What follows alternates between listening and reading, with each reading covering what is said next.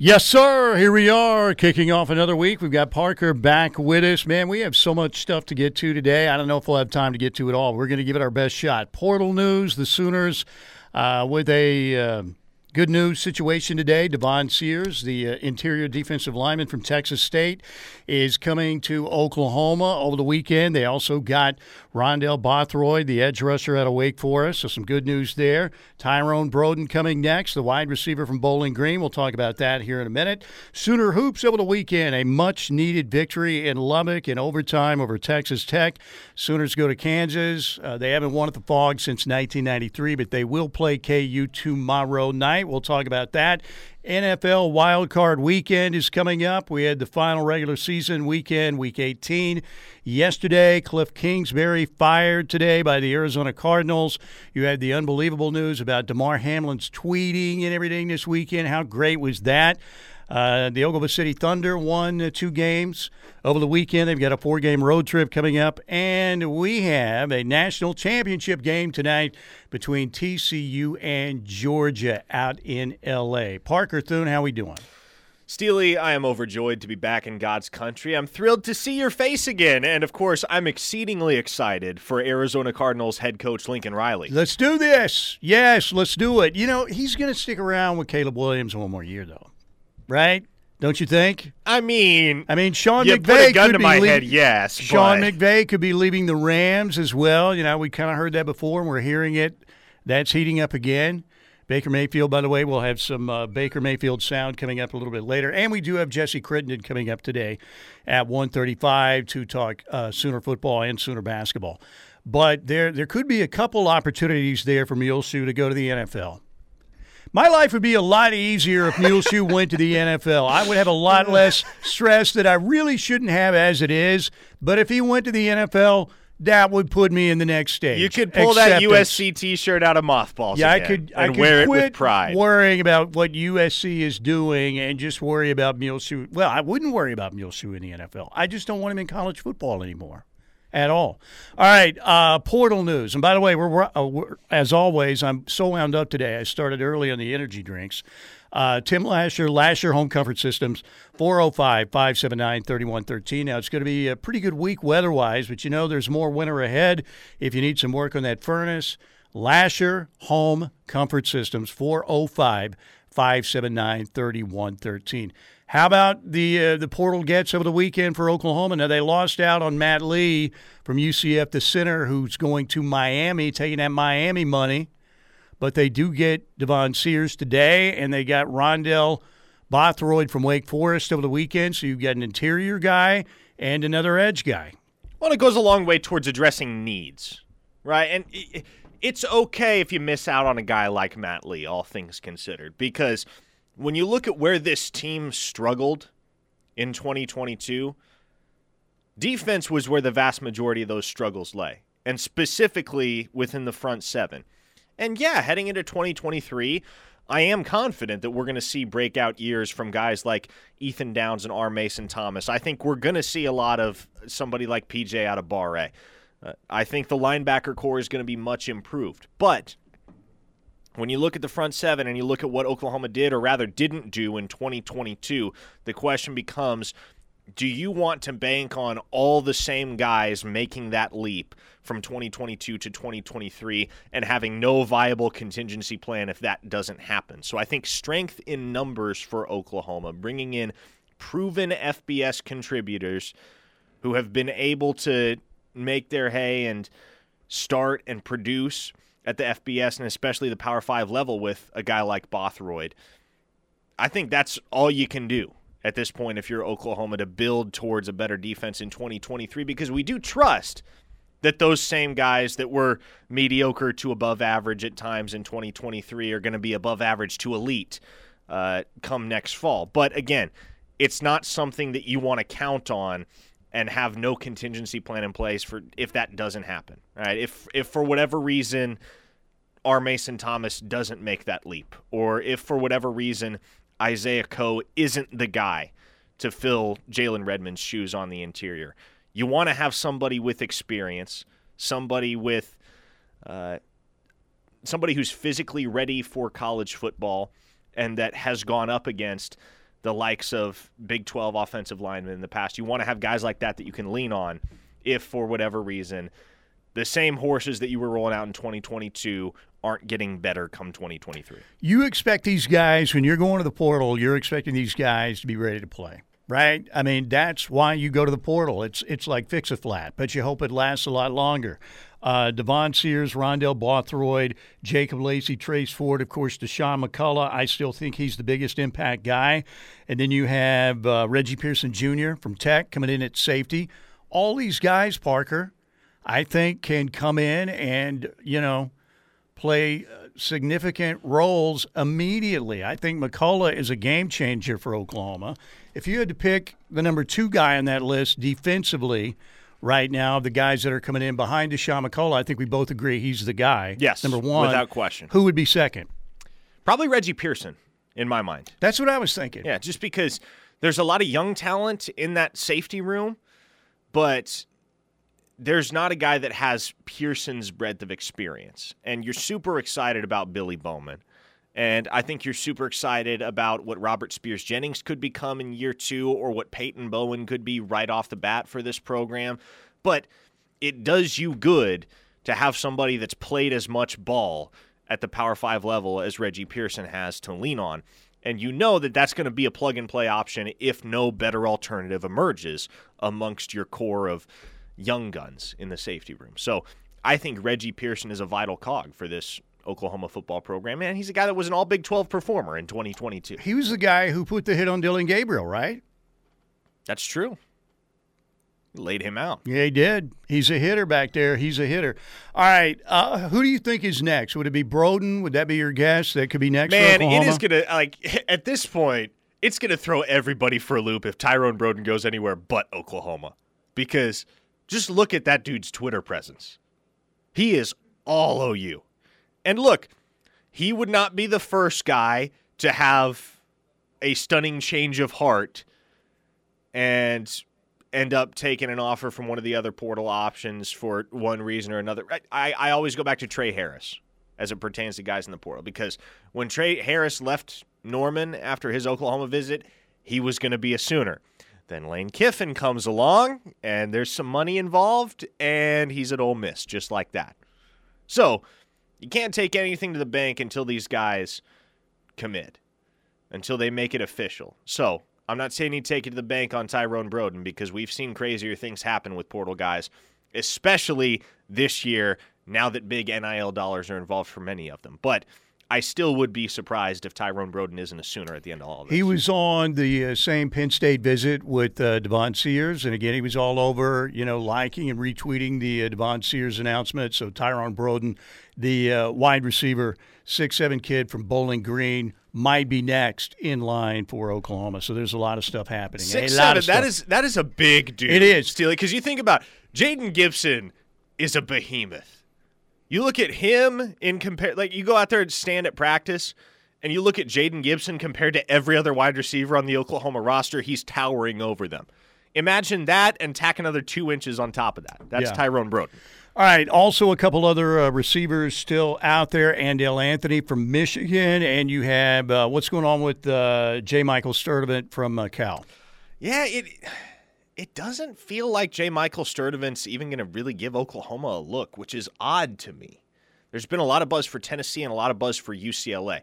And maybe things change. Maybe the process drags out a little bit more. Maybe Oklahoma is able to get a foot in the door with him. But, man, I figured OU would be an instant front runner for the kid when he hit the portal out of Cal, because OU was the runner-up for his commitment out of high school. But there's not a whole lot that seems to be pointing in that direction as far as Sturdivant's concerned. OU made some headway with Andrell Anthony, and I don't feel quite as good about that one as I do about Tyrone Broden, but there's some reason to believe that maybe Andrell Anthony is a Sooner at the end of all of this. I don't know, man. That's a guy that's going to be able to go pretty much anywhere he wants, and he's going to have plenty of other suitors, already does have plenty of other suitors, so we will see. And here's the thing. We talk about portal guys, and everybody's like, well, you're hedging. Tell us what you really think. Well, I'm telling you what I think. I'm telling you about as much as I can right now, which is that, yeah, Oklahoma's in good standing with Andrell Anthony. They're in really good standing with Tyrone Broden. And when push comes to shove, I can't confidently predict anything, virtually anything that goes on in the portal, because we've seen things like the Trey Harris situation, right, where everything falls through because somebody comes to the table with a substantial financial offer. Yeah, and that was the thing I was thinking about with Devon Sears, because Tennessee was involved there, and Tennessee has a lot of NIL dollars, and they have made a lot of headway with that. Josh Heupel's also done a great job. But Devon Sears did pick Oklahoma today over Penn State and Tennessee. So by my count, that's 9. You had Sears, you had Rondell Bothroyd, the edge rusher from Wake Forest, along with Jacob Lacey, Trace Ford, Deshaun McCullough, Luke Elzinga, the punter, Reggie Pearson Jr., the safety from Tech, Caleb Schaefer, the O-lineman from Miami, and, of course, Austin Stogner coming back as well. On the text line, somebody in the 580 says, why are we bringing in more wide receivers? The room is full of talent. Well, I think it's as simple as you're not getting Marvin Mims back, right? Marvin Mims is gone. There's some proven talent, but there's some that's potential. Yeah. Jaden Gibson, Nick Anderson, guys like that. Certainly when you look at Jalil Farouk and Drake Stoops, proven performers, but you still need more. And when you're looking ahead to 2023, right, in a world where you have Marvin Mims returning, you know who the guy is at wide receiver. In a world where you don't have Marvin Mims, and unfortunately that's the world that Oklahoma's living in, you don't know who the guy is. And we all have our opinions as to who it's going to be, right? It could be Jalil Farouk. It could be Nick Anderson. Heck, maybe Drake Stoops takes on a much more prominent role in this offense. But you don't know beyond a shadow of a doubt who the guy is at wideout. And when you don't know, it is to your benefit to stack that room with as many potential contributors as possible. Yeah, no doubt. All right, we're underway here on a Monday. Parker obviously is back. Steelman and Thune at noon here on the home of Sooner fans, the Ref Radio Network. We're going to head to the Air Comfort Solutions text line, 405-651-3439. What a big win that was in Lubbock Saturday night for the Oklahoma Sooners. Porter Moser pretty happy about that. We'll hear from him coming up. We have Jesse Crittenden on the way at 1:35. Bunch of your texts coming in. We'll get to as many as we can. Keep it here on the Ref.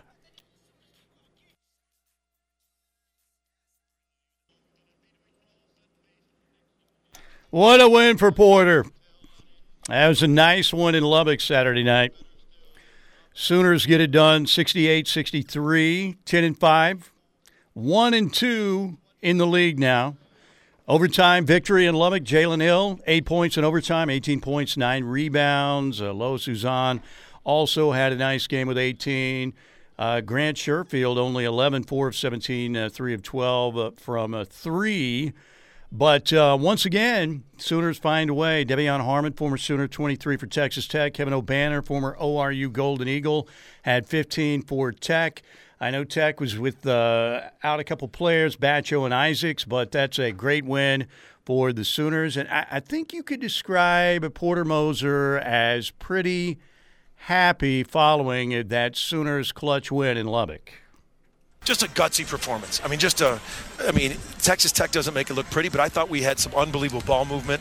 We were spraying the ball, moving the ball against one of the top defenses in the country, and just the gutsiness of the guys to stay with it after a couple days ago, just having another heartbreak loss. But this was it's going to be a quad one road victory in the bank, and every game is going to be an opportunity. But just needed this. We needed this for some belief. All the road teams won in the league over the weekend. The Sooners in Lubbock, Texas won in Stillwater, 56-46. K-State, how about the job Jerome Tang is doing? They're up to 11 in the country. It's about time somebody rated this team. 97-95, they won in Waco. Kansas won in Morgantown, 76-62. Iowa State, a 2-point win in Fort Worth against the Frogs, 69-67. Sooners at KU tomorrow night, 8 o'clock on ESPN2. The last time the Sooners won in the Fog was 1993. That great game for Terry Evans. Billy Tubbs was still coaching. Miss Billy, what a legend. What a legend he was. So we'll see if the Sooners possibly could get it done. Going to be very unlikely, but they're going to throw the ball up in that center circle and see what happens tomorrow night, 8 o'clock on ESPN2.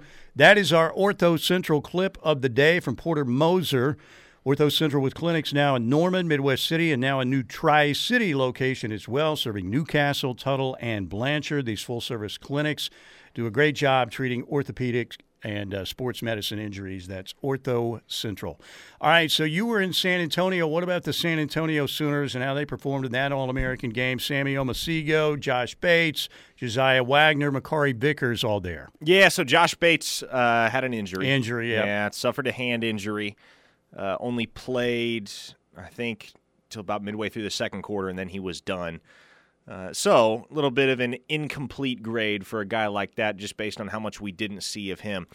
I'd seen Sammy Omosigho before plenty of times. I knew what kind of player he was and know what kind of player he is. And I think there were a lot of people that were seeing him for the first time and were really, really impressed with what he brought to the table. But there's a reason that guy's a top 100 prospect in the country. He flies around. He looks extremely physically ready to play Power 5 college football. And one thing that my colleagues were all remarking on is even as his team is getting blown out and you see other guys getting demoralized and starting to lose their stamina a little bit, Sammy Omosigho is still going 110% on every single snap. And that's the type of player that OU's getting in the 4-star linebacker out of Crandall, Texas.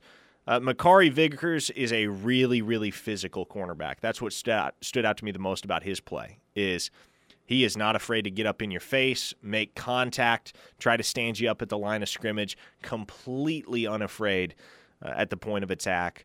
And a guy that, regardless of whether he plays cornerback or safety, is going to be a dynamic addition to Oklahoma's back end on defense. And then the one guy that I hadn't seen yet, hadn't really had the chance to even interact with all that much, was Josiah Wagner, obviously from the state of Washington, Lake Spanaway. And that dude is not very big, about 5'10", probably only about 170, 175 pounds. He's a dog, Steely. And I think I see some parallels to the way that Peyton Bowen plays the safety position, is in that he has no regard for life or limb. And he's going to hit you in the mouth. And it doesn't matter how big you are or how big he isn't. He's going to fly at you, and he's going to make his presence felt, and he's going to arrive at the point of attack with some force. You would think by the time he's through a Schmitty offseason, is he coming in early, Wagner? Oh, gosh, I don't remember. I can't remember if I've got that list somewhere. Anyway, the bottom line is this. You would think he would play probably at 180, maybe even 185. Yeah, 180, 185. In that range. Thereabouts. So, but man, if he likes contact that much already, wait till he gets with Jerry Schmidt, then it's going to be even more fierce, you would think. Yeah, you don't really see a guy like that as willing or as able to come down and run support as Josiah Wagner is. And so it was really encouraging to see the way that he performed, particularly defending the run on Saturday. Got the chance to talk to his dad quite a bit.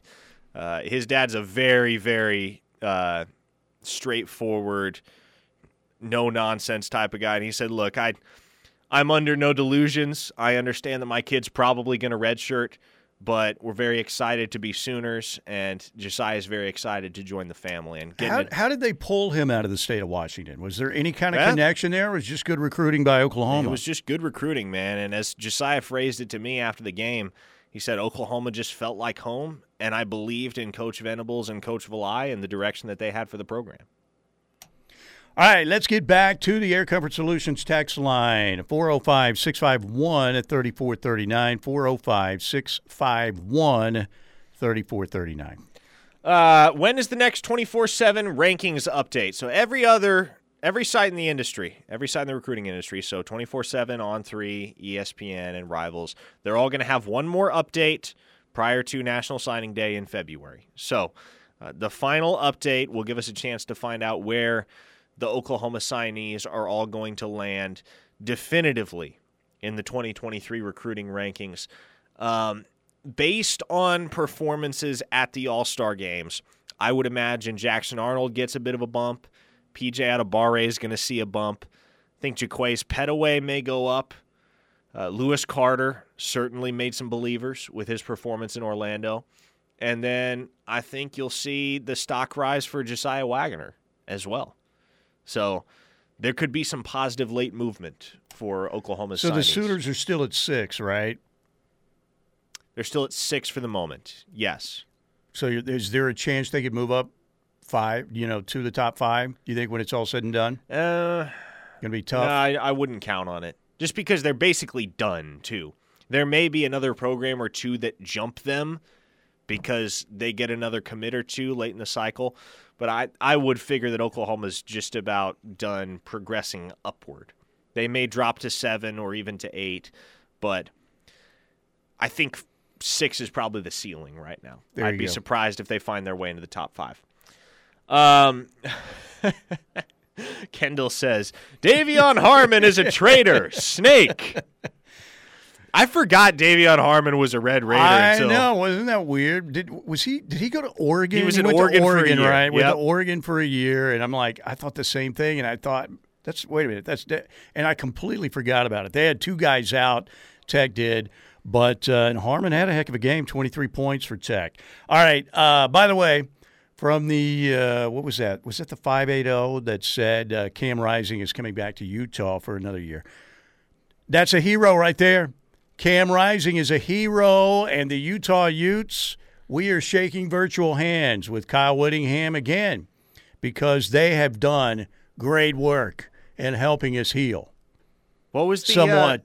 What was the movement that you orchestrated? OFU. Oh, OFU. That's right. Oklahomans that's right. for Utah. Oklahomans for Utah. OFU. So, yes, we love the Utes here.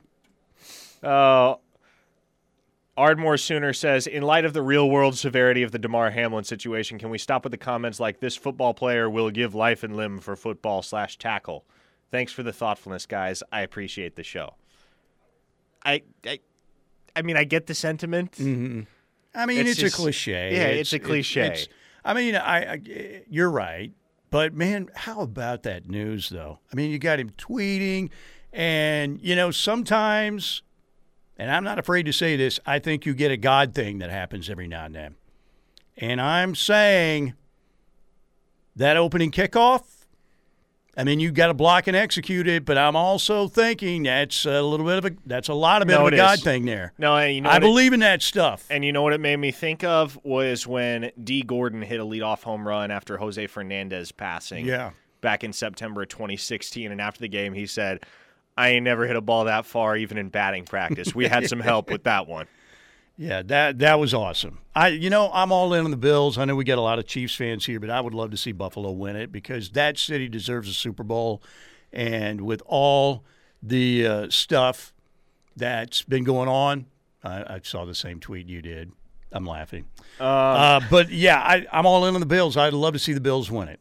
I really would. That'd be awesome. From the 405, when is a transfer portal player officially with a team? Yes, well, there is no signing for a transfer portal player. They basically just show up and start taking classes.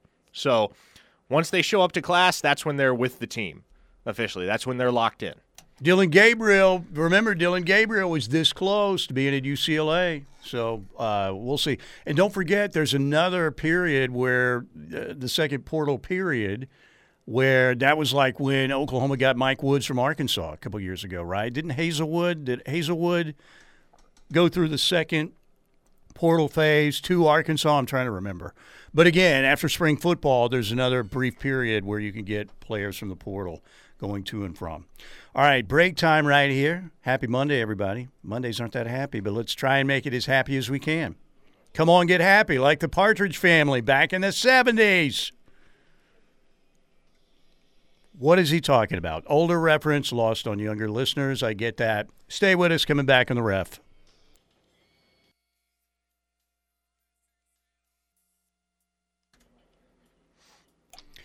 We are back, ladies and gentlemen. The Air Comfort Solutions text line always available to you, 405-651-3439. We are brought to you here in our first hour by Lasher Home Comfort Systems, 405-579-3113. They'll do great work for you. Heating and air needs, they'll get it done and at a very reasonable price. They've done work at Shea Stadium. They do an outstanding job. Cliff Kingsbury fired by the Arizona Cardinals. I think it was Brian in Tulsa on our text line asked the question, what happens if the Dallas Cowboys go to Tampa and lose to Tom Brady and company on Wild Card Weekend and they fire Mike McCarthy?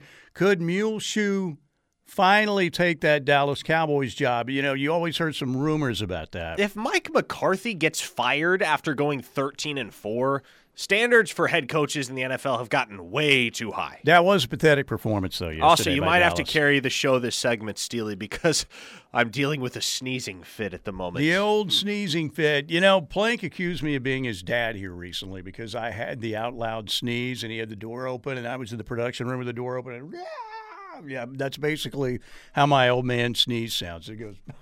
I heard Plank. I had Plank on in the Q speaker while I was editing in the other studio. He goes, "Man, is my dad here or something?" You don't have a dad sneeze though, do you? I don't think so. Is it? Is it you? Sometimes the sneeze extreme, you never know. You can have a wimpy sneeze like that, or you can have the Godzilla, you know, that kind of sneeze. So where does the dad sneeze fall? What are the characteristics of a dad sneeze? Really loud and sometimes So it's the drawn Godzilla out. sneeze. Yes. Okay. Like I've explained my dad sneeze. Rest in peace, Dad. But my dad, we used to laugh because he had what we called the bucking bronco sneeze. He was like he was riding a bucking bronco. I shouldn't say that as much. I could get in trouble. But he had the wind up, which was like, and then he'd throw his hand up in the air and go, yeah. That was his sneeze. I think your sneeze gets louder as you get older, in my opinion. I don't know if that's the opinion of other people out there, other olds like myself. I think just in general, you get louder as you get older. Just me? That's it? No. Just people in general. Oh, well, they get louder maybe as they get because older. you can't hear anything. Well, that's what I'm saying, right? Yeah. Okay. Yeah, I will agree with that. As your hearing starts to diminish, your volume starts to increase. I make sure when I leave here that I turn the headphones down because I know this decibel level I have them at right now will break somebody's eardrum. Yeah, I tell you what, when I put on those headphones after you've been wearing them, it's like, hello. Yeah, it's bad, man. It's bad. Probably the only guy with worse hearing than me that still has some hearing is Pete Townsend of The Who, you know, with all that loud music. But it's pretty bad. So one of my favorite Frank Caliendo cracks of all time was when The Who was going to play the Super Bowl back in, 2009, something like that. And Frank Caliendo was like, those guys are so old they ought to change their name to The what? Don't dog The Who, man. I saw them first row here. They're awesome. Of course, they didn't have John Entwistle or Keith Moon around anymore, and I can't remember the other drummer's name, Kenny something, I believe, but it was still a good show. So Cliff Kingsbury is out in Arizona. Do you like Cliff Kingsbury? No. Does anyone like Cliff Kingsbury? I don't really like Cliff Kingsbury. Number one, Texas Tech. Anybody, you know, I'll accept Mike Leach because he wasn't originally a Tech guy, but like original Techsters, like Muleshoe, like Cliff Kingsbury, I'm not a fan of. I'm just not. Plus, Cliff Kingsbury is too good looking to like. Listen, I will give credit where credit is due. That man is spectacular when it comes to failing upward. Because yes, no doubt. He did not deserve that Cardinals job when he got it in the first place. No, how did he? But, you know, that was crazy. The Cardinals got exactly what they bargained for when they hired Cliff Kingsbury, which is 4 years of mediocrity. Well, and like I said, Cliff Kingsbury to me is too good looking. I'm just saying, when you are at my age and you're aesthetically challenged as each year goes by, then you really get angry at Cliff Kingsbury because he's a multimillionaire and he's, you know, all the ladies love him and all that stuff. Therefore, I'm just shallow enough to not like him just because of that. That's how I roll. Here's my thing. I can understand being indifferent about Cliff Kingsbury. I don't think there's anybody like going to bat for Cliff Kingsbury, though. I don't think there are any Cliff Kingsbury devotees out there. Are there? Nobody is sitting there arguing, yeah, Cliff Kingsbury didn't get a fair shake in Arizona.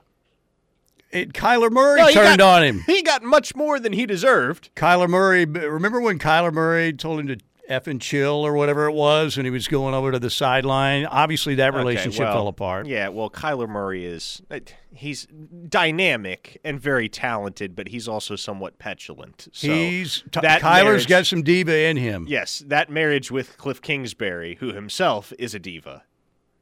a more subdued diva, but a diva nonetheless, was always destined for an ugly ending. Kyler is the biggest Sooner ex-Sooner quarterback diva, right? Is there anybody that's in the same neighborhood? No. And he's a great player. He's probably the most talented that they've had of all the Heisman Trophy winners when it comes to doing a little bit of everything. But there's some diva there. There's some diva there. All right, you want to get some texts in? Yeah, there's a national championship game being played tonight. There is, and we're going to hear from Sonny Dykes a little bit later. One listener hit the text line and said, Parker, I woke up feeling Georgia money line and minus 13. Convinced me that I'm wrong.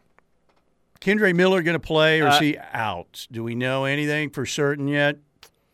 We do not. Not to my knowledge, at least. Now, here's what I would say. I do not believe that TCU wins this game tonight. It's been a magical run for the Horned Frogs, but it feels like one of those runs, right, a la Butler in the NCAA tournament in March Madness back in 2010. It feels like one of those runs where they just don't have enough to go all the way. But right? They were Gordon Hayward shot away, though, right? Oh, yeah, I guess I was more thinking Butler in 2011 than Butler you're in 2010. Yeah, you're right. 2011, you kind of knew going in, okay, UConn's going to finish them off. But it feels to me like TCU, as inspired as they have played down the stretch here and as charmed as this season has been, it just doesn't feel like they have enough juice to get past Georgia tonight. So my pick is the Bulldogs. However, I do not expect TCU to lay down and die by any means. I think they keep this game close. So it's up to 13. I saw 12.5 yesterday, so it's up to 13. The situation, Kenny Jones, yes, good call. The situation is, I think TCU needs a good start. Now, they've come from behind a lot and found ways to win, but I don't know if they could do it against this Georgia team. You know what they're going to try and do? What have they done all year? Knocked out a quarterback, right? Watch out Stetson Bennett, man. Oh, keep an eye on those kneecaps. That's right. Watch Stetson Bennett. Watch out Jamoy Hodge. He's a headhunter. TCU's been knocking quarterbacks out all year long. They haven't done as much down the stretch, but I would say there's a 25% chance that Stetson Bennett gets knocked out of this game at some point. Maybe not the whole game, but do you see Stetson Bennett's comments this morning where he was, or I think it was yesterday, where he was like, we're here to show it to all the folks that doubted us. And it's like, who doubted you? Like, who convinces these guys? Now, I remember Bryce Young standing on the Heisman podium and being like, my whole life I've been counted out and kind of doubted. It's like, yeah. You were a 5-star. Yeah. The number 2 player in your recruiting class. You went to Alabama and started as a redshirt freshman. No one doubted you. Is that the difference between the SEC and the rest of college football? The SEC just has those figureheads, i.e., the likes of Nick Saban and Kirby Smart, that are really, really good somehow at convincing their players that they're underdogs and that they have doubters and haters, even when no one on the planet is doubting them at all. Who do we want to win tonight, by the way? That is the question. I'm not rooting for the Big 12. I'm sorry. I don't like TCU. Maybe my wife has gotten to me. Shay says they're dirty. All they do is knock out quarterbacks. I respect the job that Sonny Dykes has done. I know the Sooners probably have more recruiting battles with Georgia now than they ever have had, and they're going to the SEC. But I don't know.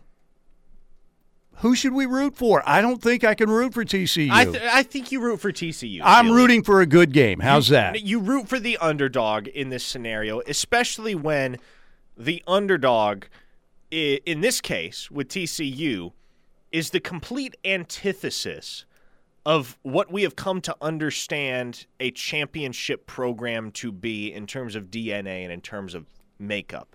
Because TCU, I think the statistic goes, and I need to cite our 24/7 Sports national writer Chris Hummer on this because he put out a fantastic piece earlier today that kind of outlines just how shocking and how unprecedented this national title run for TCU is. But here you go. TCU's blue chip ratio is 23.7%. They rank 32nd in the team talent composite. And here's one. Here's a statistic. Here's a factoid for you. Every national title game participant since 2002 has had at least one top 15 class as the foundation of its roster. TCU's 4-year average, over the last 4 years, their average rank as far as recruiting classes are concerned, 32nd. That's crazy, isn't it? This is a team that has made a run to the national championship game and looked at times dominant while doing it, despite the fact that they're a bunch of 3-stars for the most part. I may get into it, watching the game if TCU starts doing some good stuff. I don't know.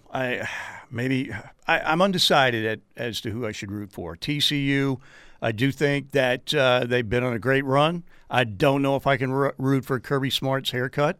It's still not good. There are little things involved here that I have to decide who I'm going to root for. We want to know who you're rooting for. 405-651-3439 on the Air Coverage Solutions text line. We'll break right here. Got a lot more to talk about. Jesse Crittenden will join us at 1:35. We'll talk Sooner football and Sooner basketball. Devon Sears, commitment today for Oklahoma, coming through the portal from Texas State to OU. We'll talk about that and more coming up. Stay here.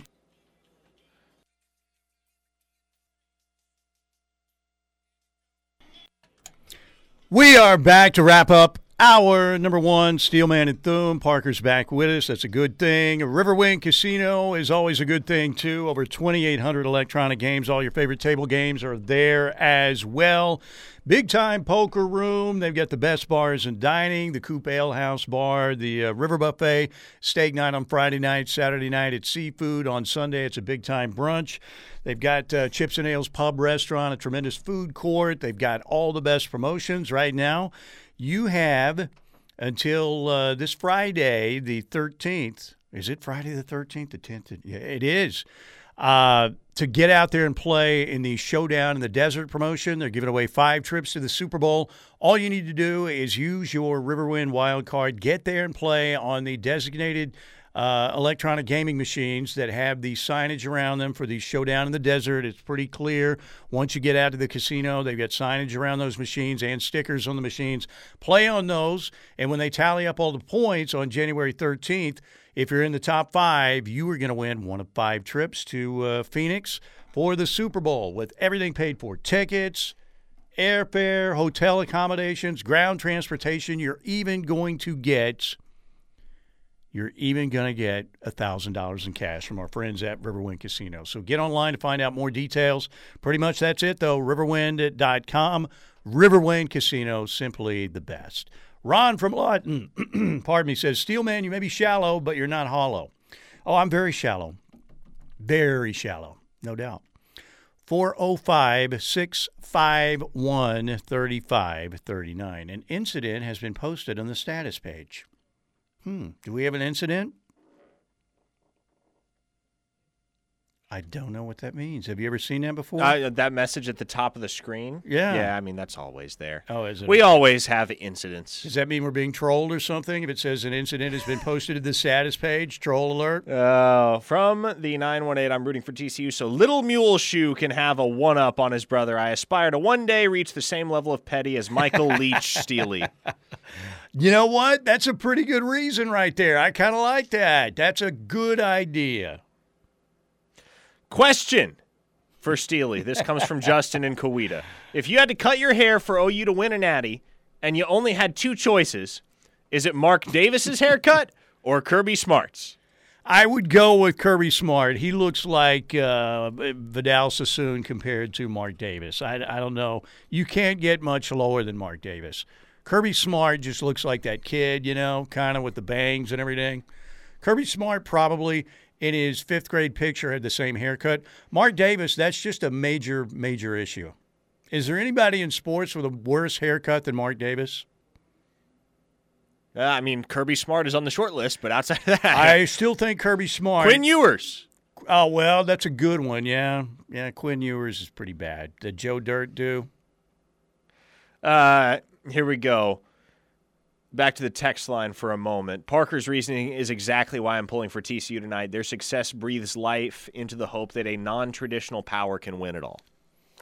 I get that. There's just something about, here's the deal, too. Sonny Dykes, before this year, he was 71-63 as a head coach. I mean, he didn't exactly set the world ablaze or was this genius at La Tech Cal or SMU. I'm not saying he's done a great job this year, but what is it from the 405? I root for TCU for Sonny Dykes' eyebrows.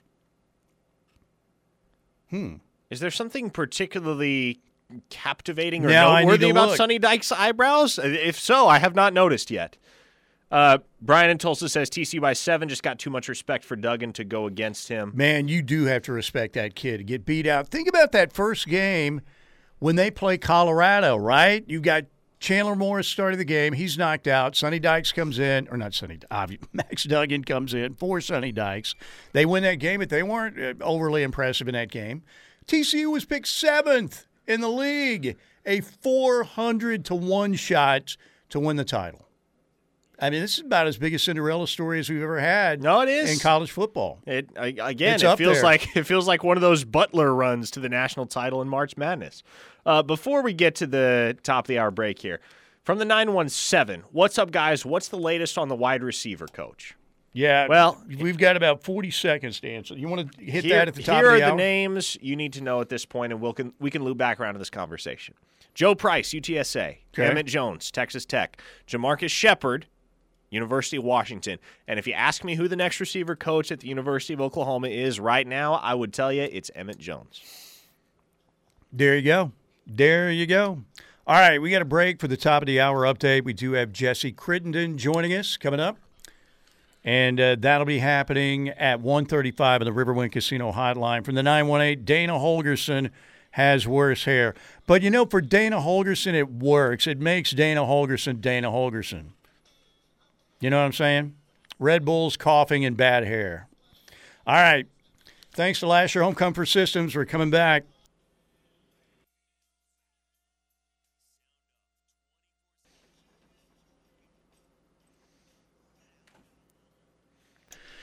Here we are, two men talking.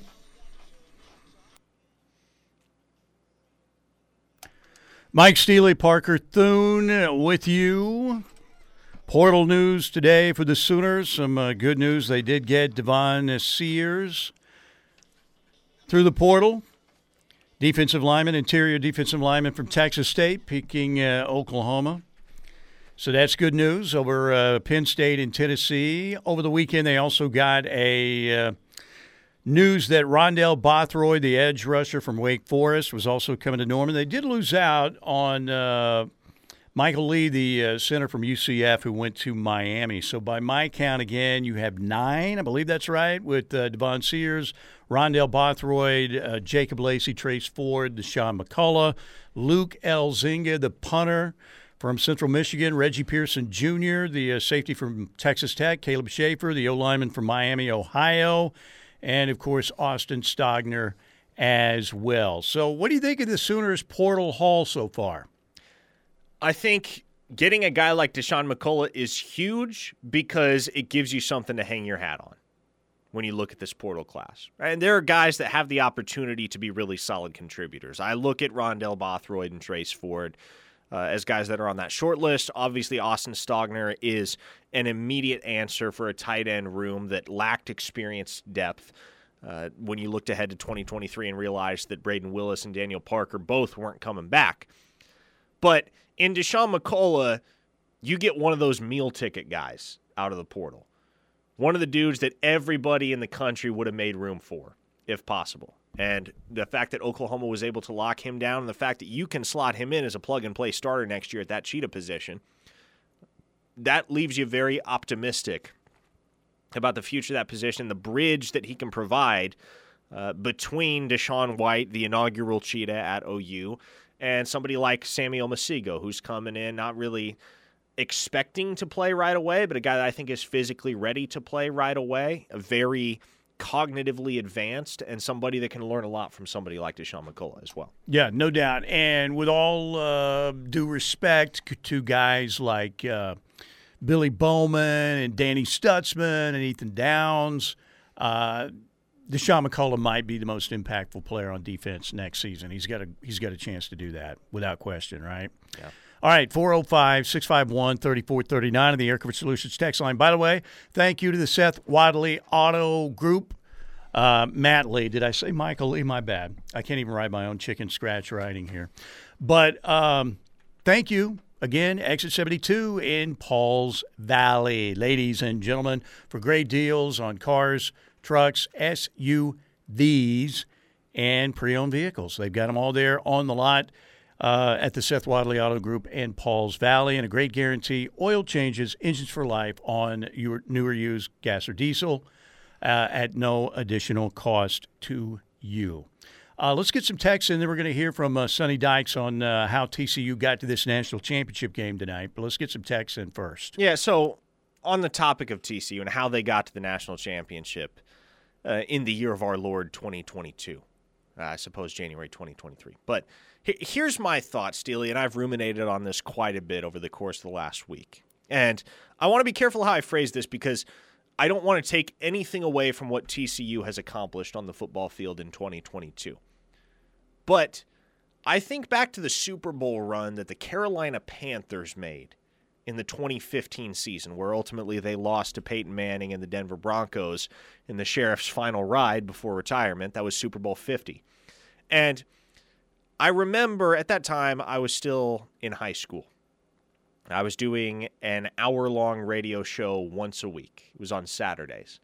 And I remember having that conversation with my co-host leading into that game, and we both expected Denver to win. But I remember thinking, with regard to that Panther team and the run they made, it was the perfect storm for them throughout the course of that season.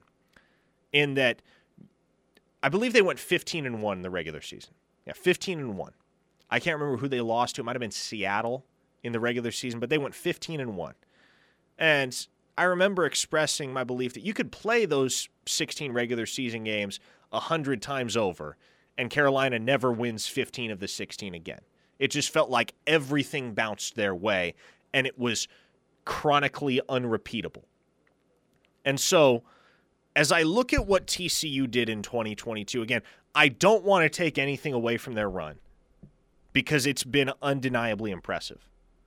But I don't know that we're going to see this repeated again by this program or any similar program in the years to come, just because I don't know that any of what went on this year is going to be repeated, can be repeated, because you think of how many different ways this season could have swung a different direction. The overtime contest with Oklahoma State when both those programs were 5-0, facing off in Ammon Carter Stadium. TCU is able to push to overtime late. OSU had them on the ropes. And where does OSU end up at the end of the season? Crazy. 7-6 with a loss in bowl season.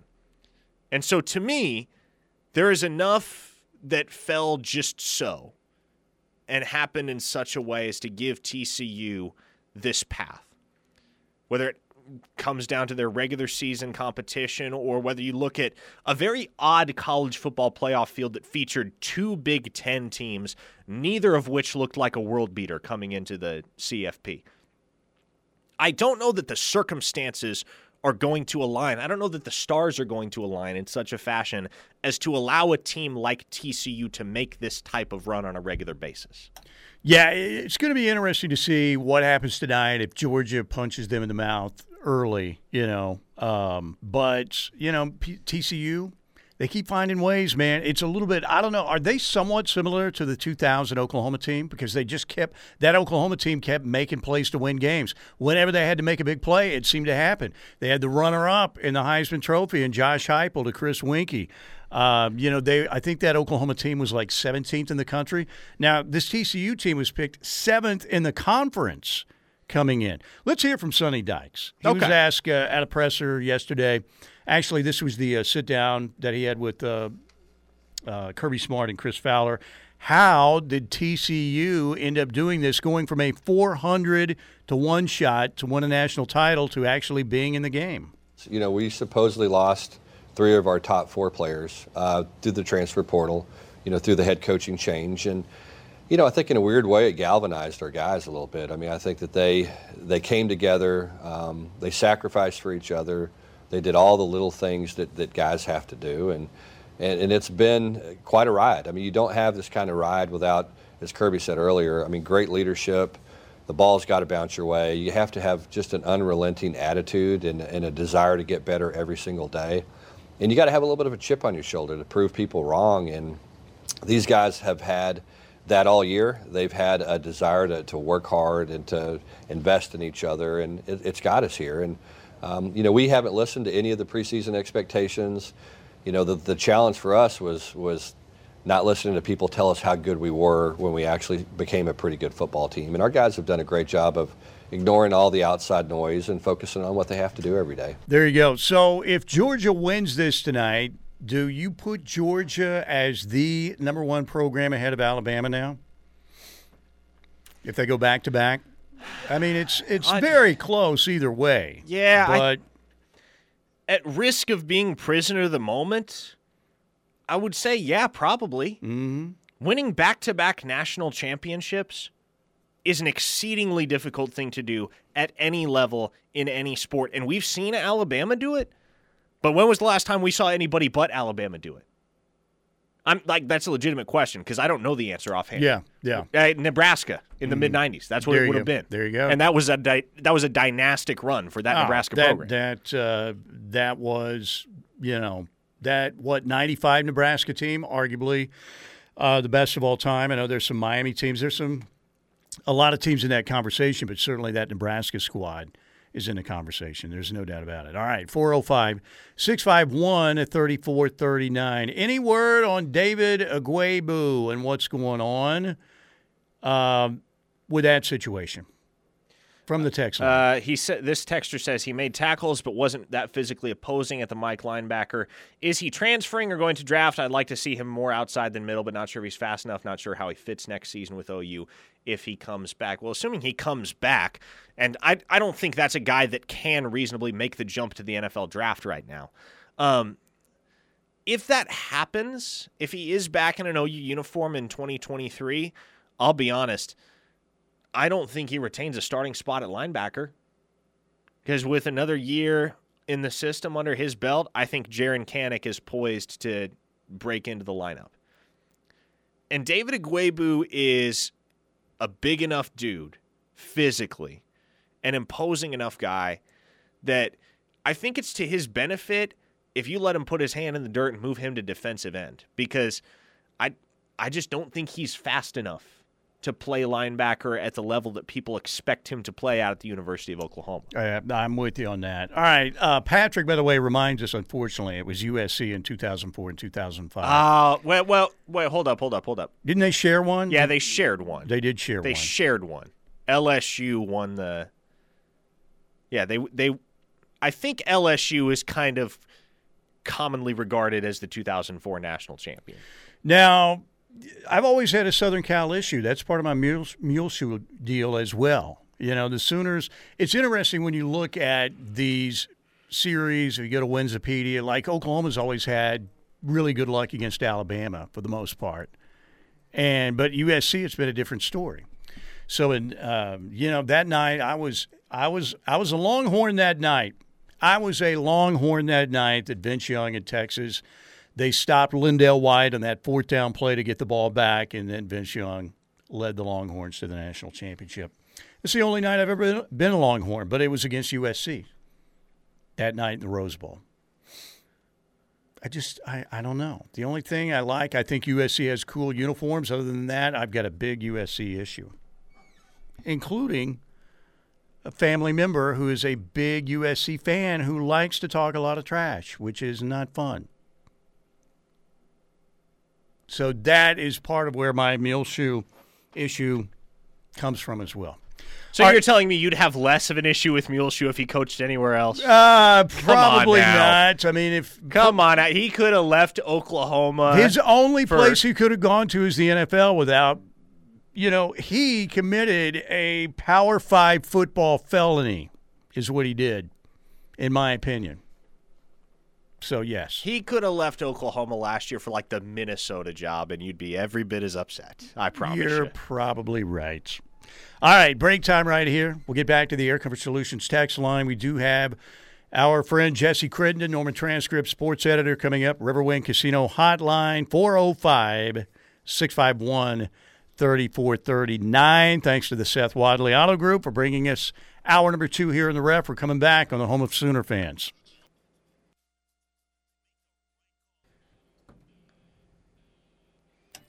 We are back. It is a Monday edition of Steelman and Thune. We've got Parker back with us. Lighten up that Air Comfort Solutions text line again at 405-651-3439. Riverwind Casino, again, get out there and play with your wild card. You have until Friday. It's January 13th. To rack up as many points as you can in the Showdown in the Desert promotion. They are giving away 5 trips to the Super Bowl out in Phoenix. All you have to do is play on the specific gaming machines that have the Showdown in the Desert signage around them. They also have stickers on those machines. Real easy to find. I was out there Friday. You can see them very easily. Play on those machines. Rack up as many points as you can. You have until Friday, January 13th, and again, if you're in the top 5, they're going to send you to the Super Bowl with everything you need, game tickets, airfare, ground transportation, spending money, everything you need for an enjoyable trip to the Super Bowl, and they are giving 5 of those away, all right? So make sure you get out there and play. Play now, get out there and play with your wild card, get as many points as you can. Maybe you'll win one of the 5 trips to the Super Bowl they're giving away in the Showdown in the Desert promotion when they tally up all the points on Friday. Riverwind Casino, simply the best. Okay, Steely, I have a text that I want to get to. Go for it. This is not from the Air Comfort Solutions text line. This text came from a buddy of mine who texted me individually and probably doesn't realize I'm on the air. It's just a conversation he wanted to have with me, but I want to expand this conversation because I think it's a conversation worth having, especially in light of the fact that a program like TCU is getting ready to play in the national championship game tomorrow. And so I get this text, and my buddy says, "You've seen Moneyball, right?" And my response is, "Yeah, like 40 times." Yeah, Moneyball's a great movie. Yeah, and he says, "Do you think right now it's possible in college football to buy players and wins, or is it strictly one or the other?" Now, this is the scene in the movie that he's referring to. You can hear it straight from Jonah Hill. People who run ball clubs, they think in terms of buying players. Your goal shouldn't be to buy players. Your goal should be to buy wins. There you go. There you go, yes. You take a look at what Texas A&M and Miami and Oregon and those types of programs have done over the last year and a half. Right, they're thinking with the mindset of buying players and thinking that buying those players is going to translate into wins. But the second half of that clip, what I didn't play from Jonah Hill, is he goes on to add, in order to buy wins, you have to buy runs, right, which is fundamentally different than buying players.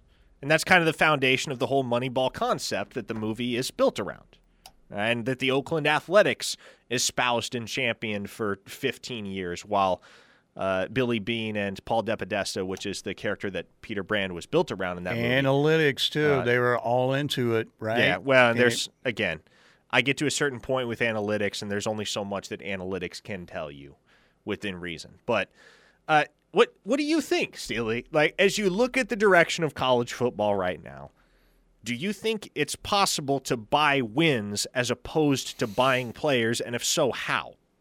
I think it's all about fitting your system, fitting your culture. Now, look, a great 5-star player is going to fit just about anywhere if he's got, the mindset that I want to go out and play, and make some NIL money, but also be a great teammate, buy into everything, all of that. Those guys are a dime a dozen. They're game changers. But I do like the culture that Brent's instilling. Now, I know everybody says, you know what, that culture is not going to be around if you keep winning 6 games a year. That is not going to happen. I think they're going to be improved next year. I don't know what they win, maybe 8 or 9 games. Who knows? Maybe they have a great breakout season. We'll see. But, yeah, I just don't think you can spend a bunch of money and put a bunch of guys together and not be thinking about chemistry. I definitely think chemistry plays into that. So we'll see. That's what Brent's trying to – again, they're playing the NIL game as best they can. They're not ignoring it.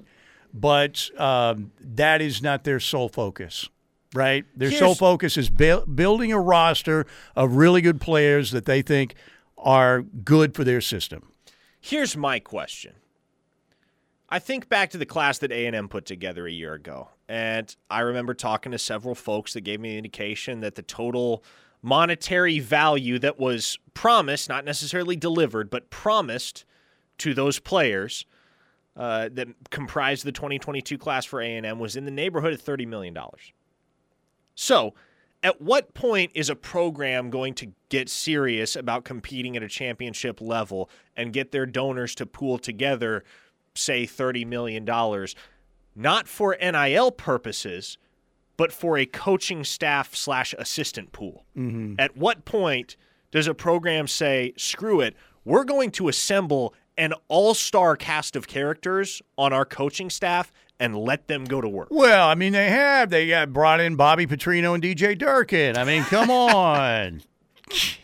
Somehow Jimbo has there is ever only been the a more unlikable trio than that? Like, somehow Jimbo is only the third biggest dirtbag on his own staff.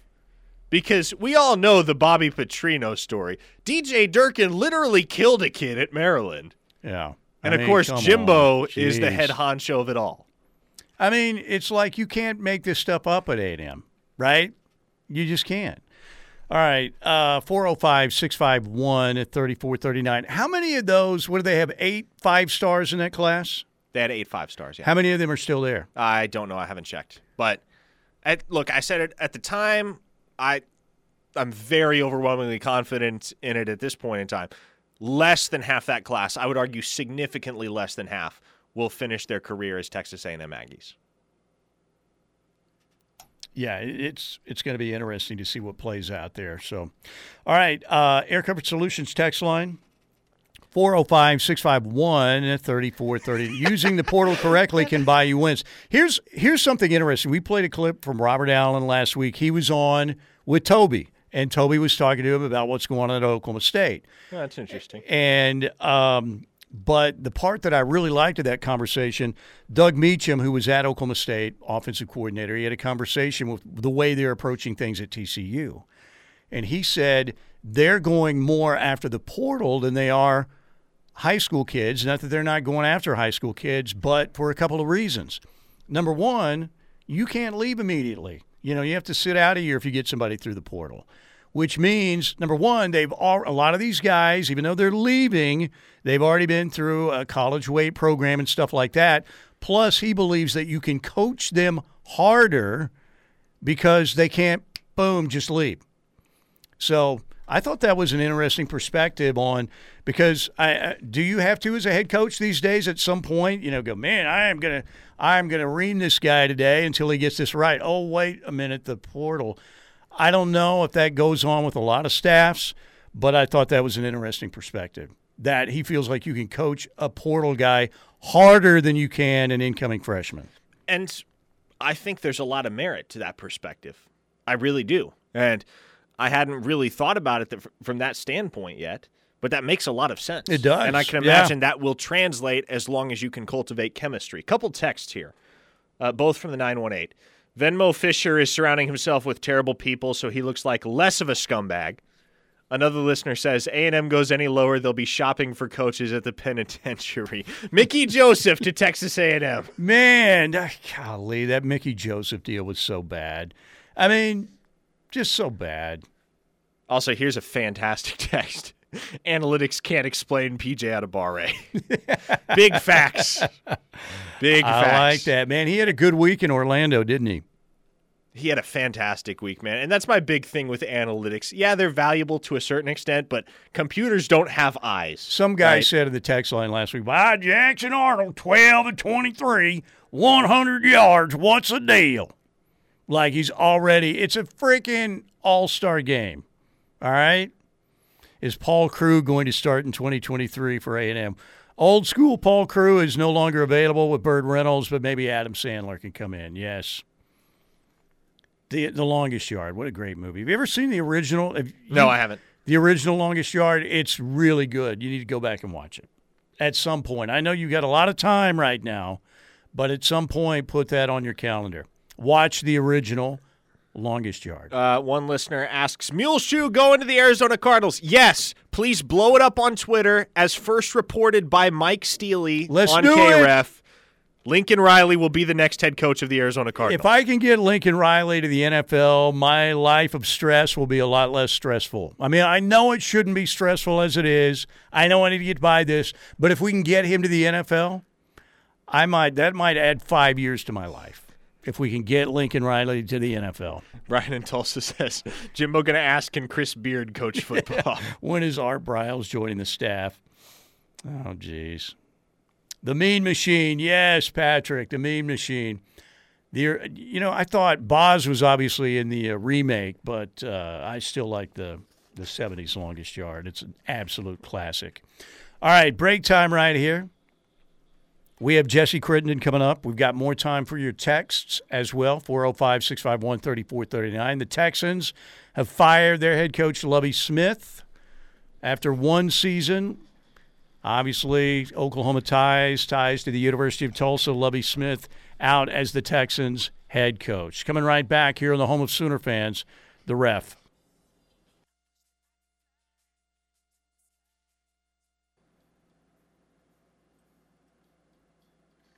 All right, a little rage coming back.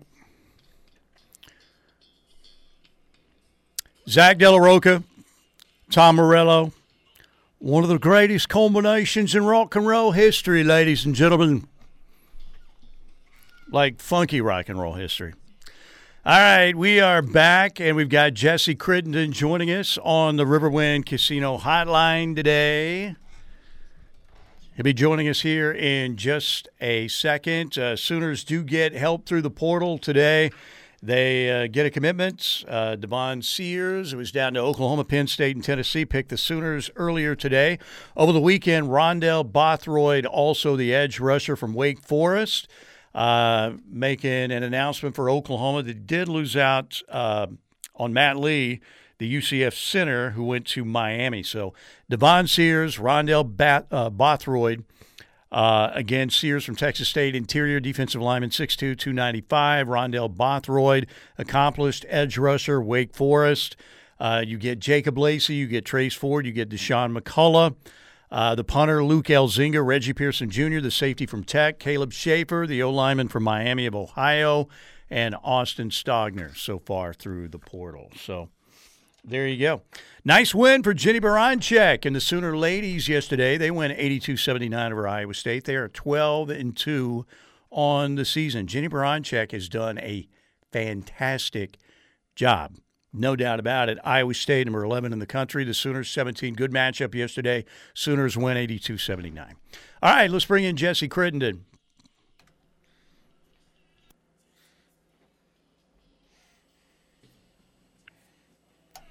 All right, Jesse, what are you thinking tonight? TCU, Georgia, do the Frogs have a chance to complete this incredible run? I certainly think so. I've said it a few times, but count TCU out at your own risk. I do think Georgia holds an advantage in a few key areas athletically. I think they have a little bit more talent on both sides of the ball, but TCU not only, I think, has underrated talent on both sides, but, I mean, they fought with heart and with intensity the entire year, and they have a culture they believe in. They have a system they believe in. So, I mean, I think Georgia – I think it's a really competitive game for three quarters that Georgia eventually takes in the fourth quarter, but I think it's going to be really competitive, and it would not shock me if TCU finds a way to win this one. Jesse, rate the work that this Oklahoma staff has done in the portal to this point. 9 additions thus far. We're looking at a 10th here potentially soon between either Tyrone Broden and maybe Andrell Anthony at the wide receiver position. We know the Sooners aren't done in the portal, but with their 9 additions to date, most recently Devon Sears just a couple hours ago, how would you grade what this OU staff has done? Yeah, I mean, they've done about as well as you could hope. I mean, I think it wasn't a big concern, but, I mean, coming off a 6 and 7 season that was really up and down, I mean, I think you had to worry a little bit about how that was going to seem to not only recruits but transfer players. But I think this staff has done a really good job of not only, I think, fighting through that, but they're filling some positions of great need, particularly on the defensive line. You mentioned Devon Sears, but, I mean, especially within the last a couple of days, they've really made some really good efforts to shore up the defensive line. I think an area that a lot of us have seen as an area that they really need not only depth but some additional talent. So I mean, I think they're doing a really good job of filling up some needs that they really need to fill. And I think considering the different areas that they're getting people to transfer in from, it seems like they're really doing their due diligence and scanning across the country for different guys to put in through the portal. So, and I think you're right. They're not done. I think the staff has been working pretty tirelessly since before the season ended, I think, in some ways. But yeah, I mean, considering all of that, considering they're not really recruiting from a place of strength after a tough year, it'd be hard to do much better than they're doing right now. All right, Jesse Crittenden is our guest. Yeah, it's going to be interesting to see, how many of these guys are impact guys, because obviously when you go to the portal, you are wanting immediate impact guys. That's what the portal's all about. We were talking about this earlier, and this was from a conversation that I found pretty good with Toby and Robert Allen talking about, what's going on at Oklahoma State. And Robert brought up at one point that he had talked to Doug Meacham, who's been obviously with TCU and knows what's going on. And he said that their aim right now, not that they blow off the high school kids, but that they're looking more at the portal right now, because they believe since you come through the portal, you can't just leave after a year. You'll have to sit out a year if that's your decision. That these kids have already been in college programs, even though they've left, but they believe that you can coach up these portal kids harder because they can't automatically get unhappy and say, I'm out of here. It's more of a challenge for them. So I don't know. Does that seem like that's a perspective? I thought, that makes a lot of sense. Yeah, that's an interesting way to look at it. And I do think, while the transfer portal, I think obviously a lot of the discussion has been around, and Brent Venables has even talked about it, but how can you be sure of, the loyalty or commitment level of kids, that you get through the transfer portal. But I think to the end, kind of the perspective you just mentioned, I think the other side of it too is that it's not as easy as just saying you want to transfer and go to a different school. Not only does that potentially hurt relationship you made at your current school, but now you've got to look at you've got to look at moving. You've got to look at getting to a new spot and getting set up there, getting comfortable, meeting a whole new coaching staff, new players, coming in as a new player to a system that's already established. So I think in some ways you could make the counter argument that not only to the benefits that you talked about with the transfer portal in terms of all they're kids that already have experience at the collegiate level and maybe are more ready to play right away than some high school kids. But I think in some ways if you get a transfer player that comes to your program, that means they're willing to go through some of those stresses that come from transferring and moving to a different spot because they like your program. They like what you're selling them. They like how they can maybe fit in there. So, yeah, I think a continuous balance moving forward is going to be how much you go through traditional high school recruiting and how much you go through the transfer portal. But it's hard to ignore some of the benefits of the transfer portal in terms of, getting some – you're likely to get more experienced veteran guys, but that may be ready to play right away and also have already – gone through the recruiting process before. So, they know what they're looking for and they like what you've got there. And I think with OU, they've clearly got some guys that are coming in, particularly on the defensive side of the ball, that like what Brent Venables and the staff is doing there and want to find a way to contribute to it. Jesse, switching gears a little bit here, it seems that the Sooners' biggest bugaboo is an inability to close out close games. And no, I'm actually not talking about the Sooners football program. I'm talking about the Oklahoma basketball program. Now, that said, Oklahoma did it on Saturday night. Porter Moser's squad went to Lubbock, won a hotly contested overtime game in a hostile road environment against a very tough Red Raider basketball team. So the Big 12, we know how difficult it is. I'm pretty sure it was making the rounds on social media a few days ago that the 10 Big 12 teams are the 10 teams with the hardest schedules the rest of the way in all of college basketball. So it's a meat grinder in that conference. We know this without question. But with where this team stands right now early on in conference play, how high you think these Sooners can fly in year 2 under Porter Moser? Yeah, I think, you mentioned it, but I think that win at Texas Tech was really big for them in for a variety of reasons. Not only is it always big to get a road win, in the Big 12, but the way they did it, not only, finding a way to win a close game in overtime, another close game, but they did it, after having a lead late in that game, and they kind of flipped a little bit, and Texas Tech was able to force that into overtime. But instead of getting down, I think everybody watched it and it was almost like, here we go again. OU holds a late lead and finds a way to blow it late, but they didn't. They found a way to win it in overtime, and I think that was huge just to break the cycle.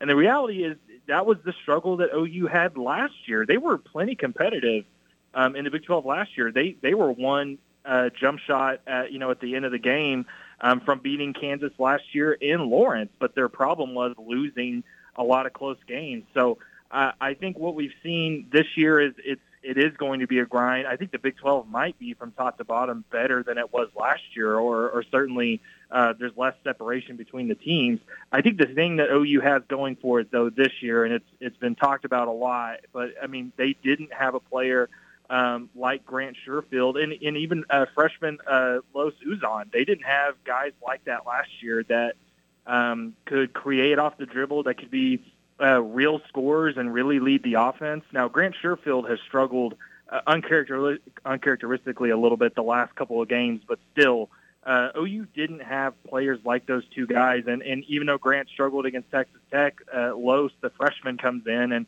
and scores 18 points and made some huge crucial plays in that overtime. So I think it's still going to be a grind. I think OU is going to find themselves in a lot of close games this year, but I do think their ceiling is a little higher in part because of those two guys. But now it's going to be that Texas Tech win is a big one, but it's not going to get any easier. They're going to get in a lot of close games. Can those two guys and OU as a team find ways to win close games, and can they find ways to do it when they didn't do it last year? All right, we, ladies and gentlemen, always enjoy our conversations with Jesse Crittenden. Jesse, we appreciate it. We will talk to you next week. Thank you. Appreciate you guys having me on. Jesse Crittenden, Norman Transcript sports editor, joining us on the Riverwind Casino Hotline. We're going to take a break right here, ladies and gentlemen. We're going to hear from Baker Mayfield. What's ahead for the former Sooner quarterback? We'll hear what he had to say yesterday. And 918 Tough Guy is back on the text line. Oh, here we go. Oh, yeah. This guy thinks he knows how to do a radio show. What do you mean back? This was the first text he ever sent. Oh, really? Yeah. Oh, I thought it was the other 918 Tough Guy. No, we'll get into it. Oh, yeah. Yeah. Yeah. This guy, he knows radio, believe me. Stay with us. We'll be right back.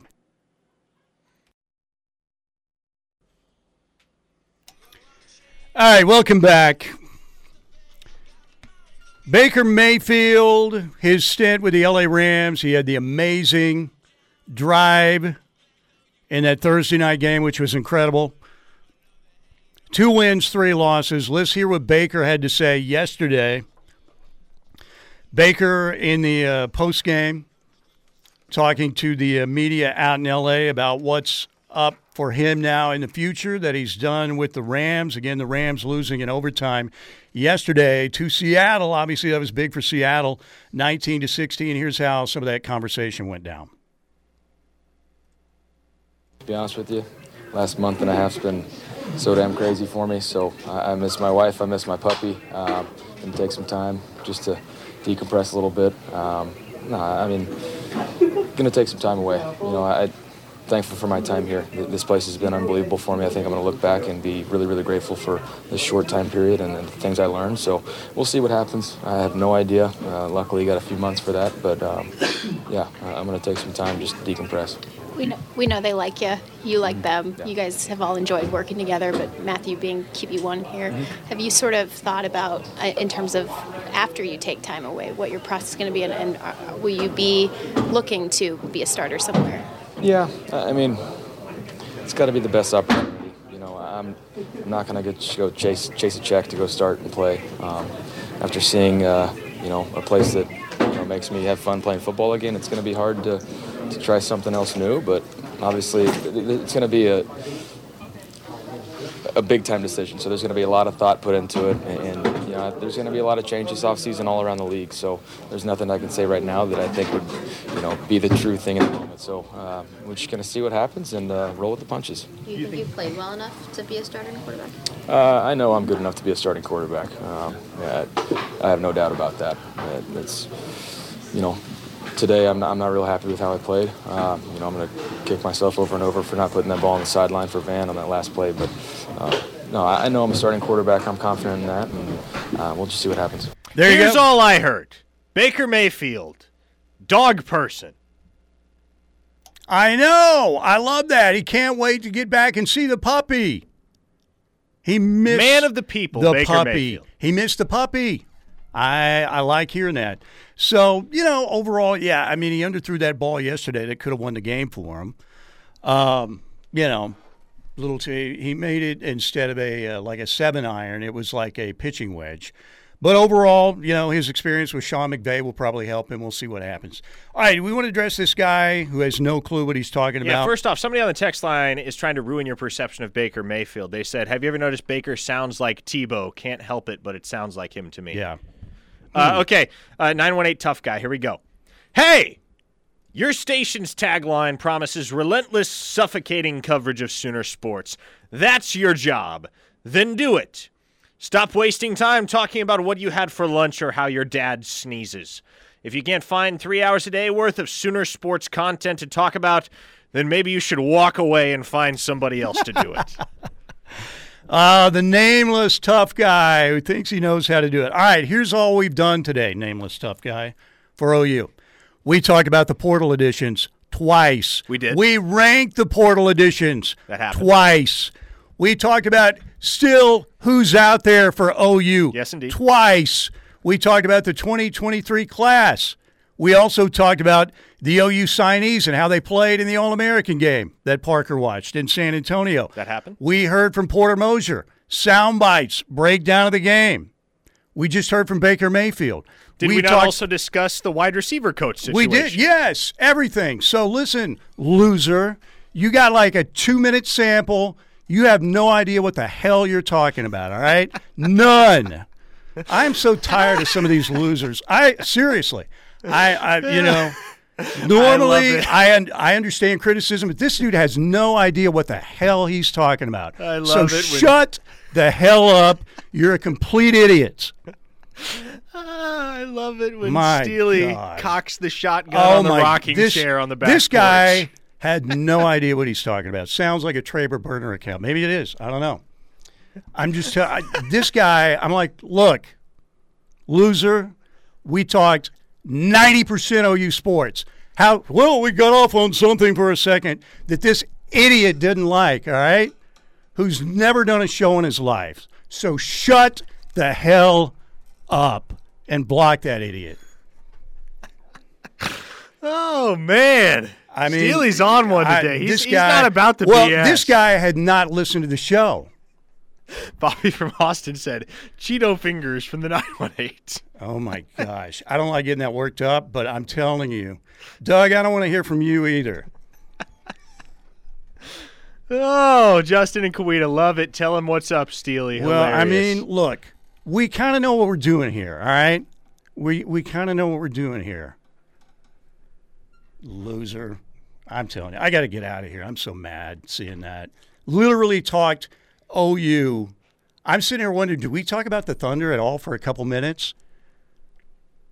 I don't believe we've spoken the name Shea Gilgeous-Alexander in at least a week. Yeah, I mean, oh my God, Burley Boomer says, some people need to be dishonorably discharged from the ref army. I'm telling you, that just, listen to the show, you freaking idiot.